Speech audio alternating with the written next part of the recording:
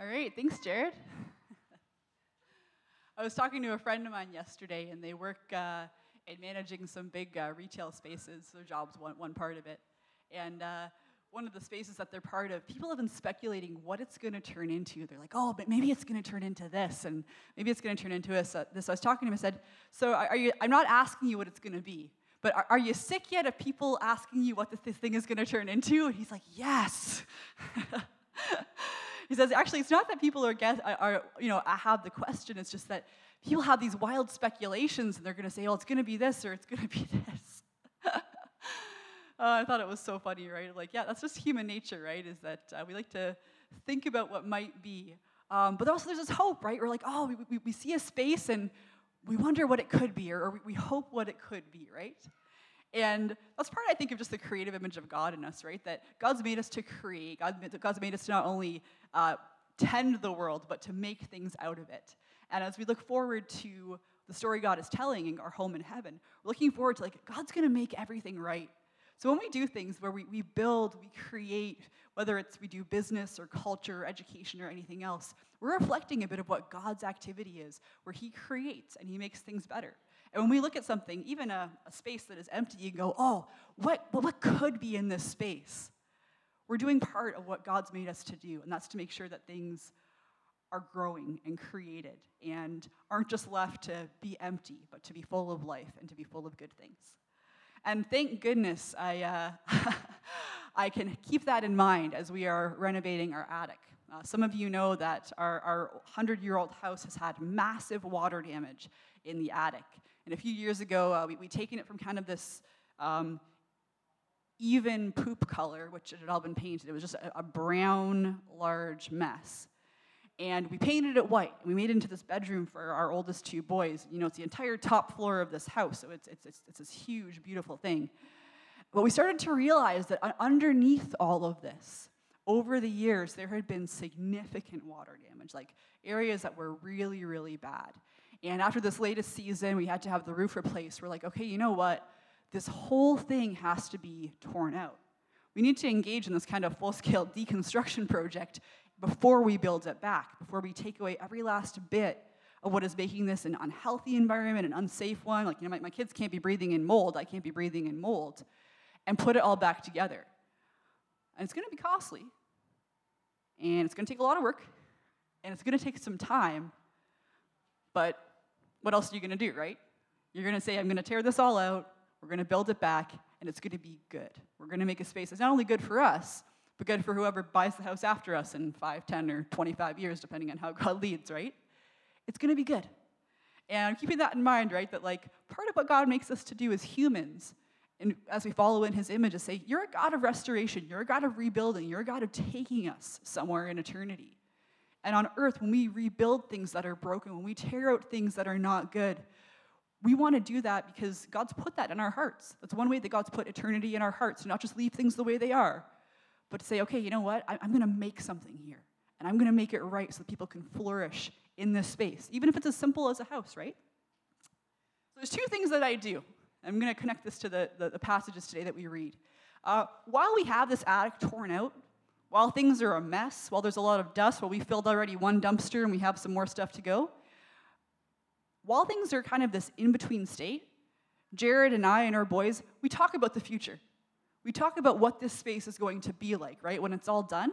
If all we did was look at the attic space and go, yep, this is what it is, well, I think we get discouraged really fast. We would just see the mess in the middle, right? But when we look at what it can be, we go, hey, you know what? I have a picture of what it was before. And I have a picture of what it can be. And I'm looking forward to what it's going to be in the end. So we have a picture here of what we're going to work towards. But the other thing that we do, which is really encouraging, is it's not the only space in this house that we've done this to. We lived in this house 10 years, and by now this is the third floor that we've totally torn out and re-insulated and redone. This will make 3 out of 4, so we only have 1 more to go. It's pretty good. Hopefully God lets us, live in the house a little after that and enjoy it too, right? But what we do is we go, hey, you know what? We've seen this before. We've done this before. And we can step into another space, if you've been to our house, the basement or the second floor. And it's not done yet, right? There's still some rough edges, and the trim isn't all finished, and there's some things that aren't perfect. We can walk in and be like, hey, yeah, this space, there's no water damage. It's warm. It's safe. It's all new drywall. It's all new insulation. The weather isn't going to get at us here. We're able to climate control it. And I can look at this space and say, yeah, it's still a little rough around the edges. But when I step into this new space that's already been done, I go, hey, this is what can be. So I don't just talk about, the pictures I have of the attic. I step into the other spaces in my house and I go, okay, hey, we're standing here. This is what we are working towards upstairs. So as we talk about our final chapter in the worship series, we are talking about our destination. We are talking about the picture that we get in the book of Revelation of what it means to worship God for eternity. And as we worship God, as we gather as his people, it does two things. Number one, we speak about the future. It prophesies what heaven's going to be like. When we gather as God's people, it actually shows what heaven is going to be like. It speaks about the future. We say, God, this is what it's going to be like in the end. We are going to worship you. We are going to cry, holy, holy, holy, as we sang today, along with the angels and the saints. But it's more than just talking about it. We are also stepping into a space where we go, God is inviting people to be reconciled to him. And we gather as a new community, previewing what eternity is going to be like. We are different. We are called out. God is creating on this earth a new community. And if you're like me, you're a little rough around the edges and you're not done yet, and God still has a lot of work to do on you. But we get to gather as a people, not just to talk about heaven, but to preview eternity, to preview worshiping God. I'm going to ask Tristan to come up and read the first of 3 excerpts from Revelation. Revelation is a book that's designed to be read out loud. And it's written to a church that is undergoing a lot of persecution. A church that has been driven out of jobs and families and homes. Most likely, as John is writing from the Isle of Patmos, he's also there for political reasons that he's been sent away and exiled. And John is writing to people and saying, I want you to keep the final picture in mind. I want to write to you what Jesus has shown me, which is a prophecy of heaven. And I want to show you what happens that as the church acts, you are previewing what eternity is going to be like. So today, Tristan's going to read 3 different excerpts from Revelation. There's going to be 2 kind of close to the front of the sermon and 1 near the end. But this is the picture that John had on the Isle of Patmos. I, John, your brother and companion in the suffering and kingdom and patient endurance that are ours in Jesus, was on the island of Patmos because of the word of God and the testimony of Jesus. On the Lord's day, I was in the Spirit, and I heard behind me a loud voice like a trumpet, which said, write on a scroll what you see and send it to the 7 churches, to Ephesus, Smyrna, Pergamum, Thyatira, Sardis, Philadelphia, and Laodicea. I turned around to see the voice that was speaking to me. And when I turned, I saw 7 gold lampstands. And among the lampstands was someone like a son of man, dressed in a robe reaching down to his feet, and with a golden sash around his chest.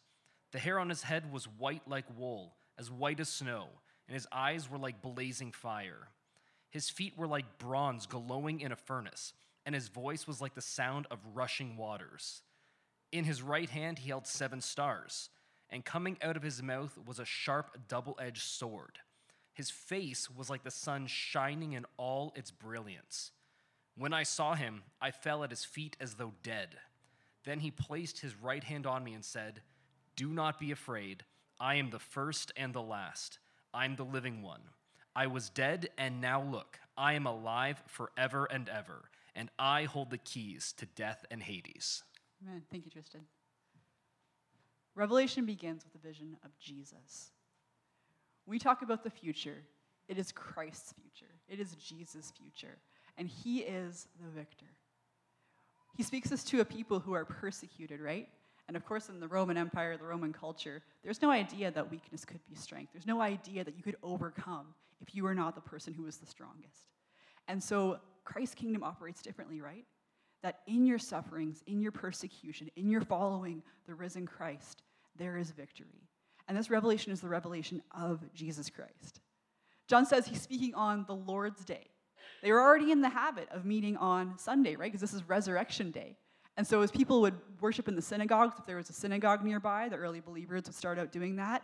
The Christians had also begun to gather on what they called the Lord's Day, on Sunday. So John is, on Sunday, receiving this vision from God. And the Holy Spirit speaks. He's going to give words in Revelation to some particular churches of that time, advice that churches can take for all the ages because they have a lot of things that happen that are like churches these days. And he speaks after these chapters 2 and 3 of a vision of heaven, of what it's like to worship in heaven. And so all of Revelation, it's an unveiling. It's a prophecy of what's going to be. And it's not just the future, right? Sometimes we think of a prophecy or prophetic stuff as just the future. But generally in the Bible, it's more about what they call a forthtelling, that they're saying this is what's happening now and what's just about to happen. And so when we speak in Revelation, we talk about Revelation, it's not just someday stuff. It's here's what's happening now, and here's what's the reality behind the curtain. John is saying he's being led up to heaven, and the curtain's being pulled back, and he's going, oh, this is reality. This is what's happening. This is what's happening behind the scenes. And when we worship, this is what we participate in. Tristan's going to come up in a second and read the second passage. So here's a few things that are going to be communicated through Revelation. Number one, God's view of time is linear. We don't have endless cycles of birth and death and rebirth. When as Christians we gather, we prophesy and testify to the fact that time had a beginning and it's going to have an end. God is leading us somewhere. And Revelation testifies to this, that there is an eternity that God is leading us towards. There's an end point. He is going to extend his victory over everything. He is going to judge sin and evil. He is going to raise us to life. The second is that we are part of God's story. We actually join in to what God is doing, and God's inviting us. Be forgiven, be reconciled, receive life, be part of my people, testify, worship, stay strong. And as we worship, we testify, yep, I am part of God's people who are going somewhere. I am headed for eternity. I am joining into God's story. I'm joining into the reality, which is truer than any story being told today. Robert Weber has written a lot on worship, and I believe he said it like this: worship proclaims, sings, and enacts God's story. When we worship, we talk about it, right? And we sing about it. We sing, holy, holy, holy. We speak the words of the Bible into each other of who God is and what he's done.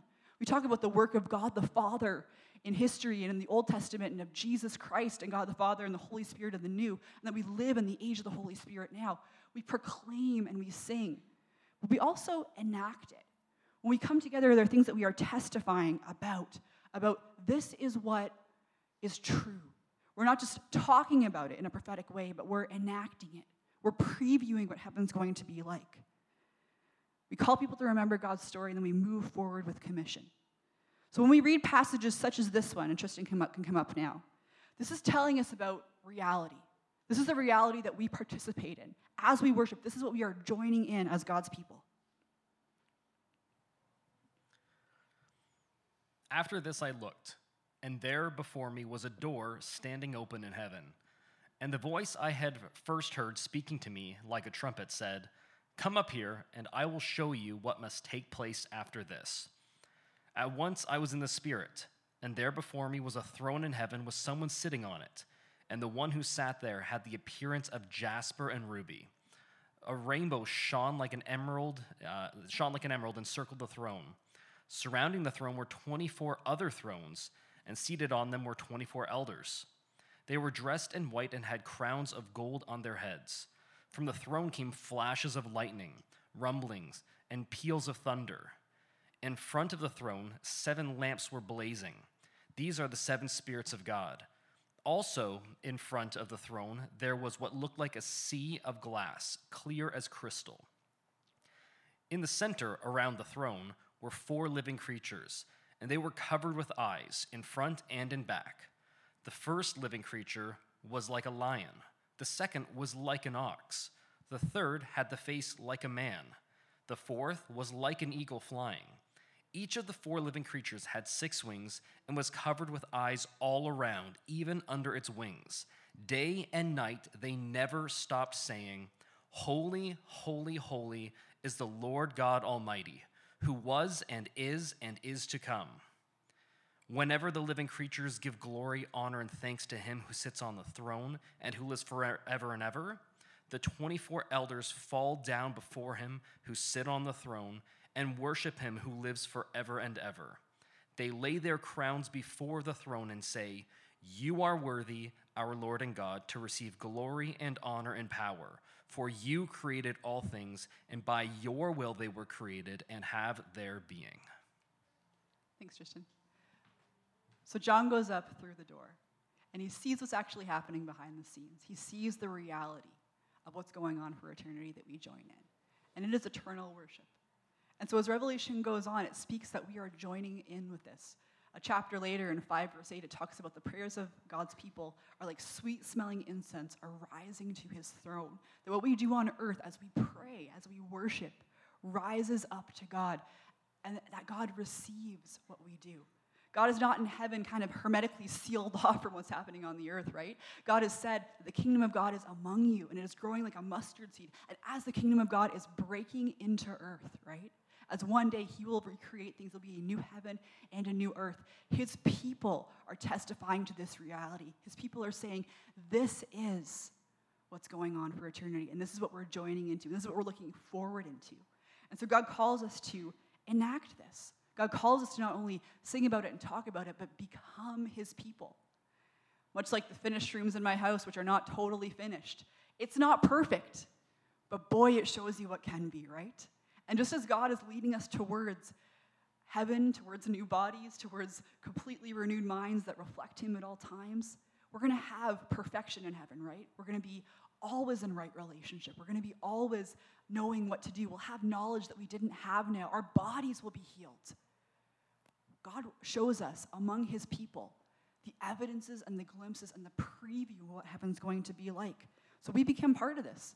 We're like the old prophets, right? When they would say a message, some of these Old Testament prophets, God would say, okay, so when you have this message, right, also only eat this kind of food, or dress up in this kind of clothes, or go make a journey like this, or go marry this person, or go do this, right? The prophets would take actions, and those actions would demonstrate this is what God is like, this is what God is saying. And as we gather as God's people, we take prophetic actions, we enact, we do what God wants us to do as it's done in heaven. That's why we say, God, let things be done on earth as they are in heaven, in the Lord's Prayer. Let your will be done on earth as it is in heaven. And let us become your people that preview and show and testify to what's going to happen in eternity. So just as in heaven, right, we see every tribe and tongue and nation, right, every people group. Christ's church, right, is made up of all different tribes and tongues and nations. And when you go into church, especially in multicultural cities, right, we see that God says, it doesn't matter where you come from. You are one in Christ Jesus, right? And as the church, we always strive for that, right? That we will include people from every tribe and tongue and nation, that we are all invited, we are all part of Christ's church. And against all the racial segregation or the ancient world, or whether in more recent times, we enact and we proclaim, no, God's people is all people. It is from all people, and it is a message for all people. And we say, this is what it's going to be like. We aren't perfect, but this is what it's going to be like. In eternity, we look forward, right, to our bodies and our minds being healed. For every bit of sickness and disease and trauma and brokenness that we experience now, we look forward to the perfection of that. And you know what? We pray for that now. We pray for that, and we say, God, would you touch our bodies? That as we use, medicine and all the tools, right? We think those are great tools that God gave to help get us closer to that too. But we also, in church services, we're going to pray for people. We're going to anoint them with oil. We're going to believe that God is going to restore and have supernatural touches on bodies and minds, because it's a signpost of eternity. It's previewing what eternity is going to be like, which is complete wholeness. We sing and we pray because we are sending sweet-smelling incense to God's throne. We're saying, God, I just want to lavish my love on you. And when we look at each other, we say, I know what God's going to make us. I know what God has in store for each other. And we don't look at anybody and say, well, man, that person's a dead end, right? That's not how it works in God's kingdom. Tim Keller said this about marriage, but I think it's pretty good that you can extend it to all Christians. He says it's to look at another person and get a glimpse of what God's creating and to say, I see who God's making you, and it excites me. I want to be part of that. I want to partner with you and God in the journey that you're taking to his throne. And when we get there, I will look at your magnificence and say, I always knew you could be like this. I got glimpses of it on this earth, but now look at you. And they'll say the same to us, With all of our things that we go through, with all of our flaws, with all of our deliberate sins and unintentional ways that we offend people, God says, I'm not done with you. And so do his people, right? We are a community that says, I'm going to preview, I'm going to work towards what God does in eternity, and that is restoration and wholeness of relationships. So we value when we spend time together, right? We reconcile when things are difficult. We create safety and boundaries. And we welcome every age, every ability, every life stage, because every person is valued in the sight of God and precious in the image of God. And again, it's like if you come to my house and you see the spaces that are renovated, like they are not done. They are not perfect. They are not all they can be. But man, does it give you hope for that attic that's all torn apart? Does it give you hope for the spaces where you're like, I don't know, it's just a big mess? Yeah, but look at what's been done. Look at what God has made his church to be. Look at what God has already accomplished, and look at who these people are. This is a preview of what eternity is like. I've been reading a lot of ancient history lately, and so there's definitely more of that coming through as I'm talking than normal. But I was reading about, in the 4th century, the Emperor Julian. And he was known actually specifically as Julian the Apostate because he had been raised Christian, and then as an adult was like, I don't want any part of this Christianity stuff. I don't want any part of what he called the Galilean teachings. So he had this program to restore like full-scale like Hellenistic influences, like all like the Roman stuff. Like, I don't want any of this Christian stuff. But he's on his travels to Galatia. And he goes to the temple in Galatia, and he's like, these priests of Cybele, like, they don't care for the poor at all. They just care about getting what they want. And he was so troubled by what was going on. He was like, I think we need to use 20% of our imperial taxes to have relief for the poor through the empire. He was so much like this. And the priests were just like, well, of course we don't care for the poor. That's not what we do, right? This isn't what our religion teaches. And he's like, yeah, but the Christians, they support not only their poor, but the other poor as well. Like, what's this disconnect? And Julian, who had grown up in Christianity, was taking his Christian values and going, hey, wait a second. How come the Roman culture isn't applying them? They should. But his values were specifically Christian, that the weak were valuable, that the poor should be taken care of and not just destroyed or relocated. As one author said, the heroes that he looked at, the Iliad, well, they'd scorned the weak and downtrodden. So too would the philosophers. You see, where he grew up outside of Christianity, in the time of Julian, the starving deserved no sympathy. The young emperor, sincere though he was in his hatred of Galilean teachings, was blind to the irony of his plan, right? The 20% plan to support the poor. It was irredeemably Christian. There was no other thought in the ancient world that the poor were valuable. But the Christians were different. As we are a people of God, as we live out the values that Christ has given us, even those who verbally and intentionally hate, despise, have nothing to do with Christianity, have an ability to recognize, hey, there's something the Christians are doing. There's something about this people that is different. And God's made us, as he said, to be salt and light. Not to be conquerors and empires, but to be all throughout the world, showing his flavor, his way of life, his being a peculiar people that are different because of the influence of Christ in our lives. So when we are his people, as we worship him, we don't just testify to a future reality and say, okay, I'm going to tell you about heaven. I'm going to live it out. God is making us right now the kind of people that he's going to make us for eternity. He's going to do this all the time. We're looking forward to when heaven and earth come together at last. In the early kind of revivalist Pentecostal tradition, there was a lot of experiences people had, and they would go, I saw like heaven come down in our worship. Like I could just see what was going on in heaven as we were worshiping. And I love that. I think that's just a real echo, a real reminder of what's happening every time we worship. We are joining in this eternal worship service in heaven. There was Dr. Melissa Archer did her PhD thesis on this idea that John was observing in heaven what's going on earth, that we just reflect that. There's a church I went to in Portland last year, and their logo is just two intersecting circles. And what it is, it's that we have earth and that heaven is coming down, right? As Jesus has said, the kingdom of God is among you. It is breaking through, that we are salt and light, previewing what God is going to do in eternity. We prophesy heaven and we preview eternity. There's a song by Red Rocks Worship called Breakthrough. And the chorus has just been coming to me through this series. And it just says, by your power, the oceans open wide. Your fire falls down, heaven and earth collide. God is bringing heaven to earth. God is doing it through us. And we wait until Jesus does this with finality through his victory. There's going to be stuff happening at the end of time. It shows in Revelation that there's conflict, that Jesus is going to demonstrate his power. But as the church, we don't get hung up on exactly what that's going to look like. We follow Jesus. We worship him. We prophesy heaven, and we preview that eternity that God has given us by his power. And that's when we get to be salt and light. We're going to join with Jesus for eternity. He's going to wipe away every tear from our eyes. He's going to judge evil, and he's going to give those who trust in him eternal life. Not because we deserved it, but because we trust that he's accomplished it for us. And Jesus' invitation is still the same. Tristan, I'll invite you to come up one last time. Jesus says, come, trust in me. He will provide eternal life. He'll provide forgiveness. He'll provide identity. He'll make us part of a greater story. And he also enfolds us into a people.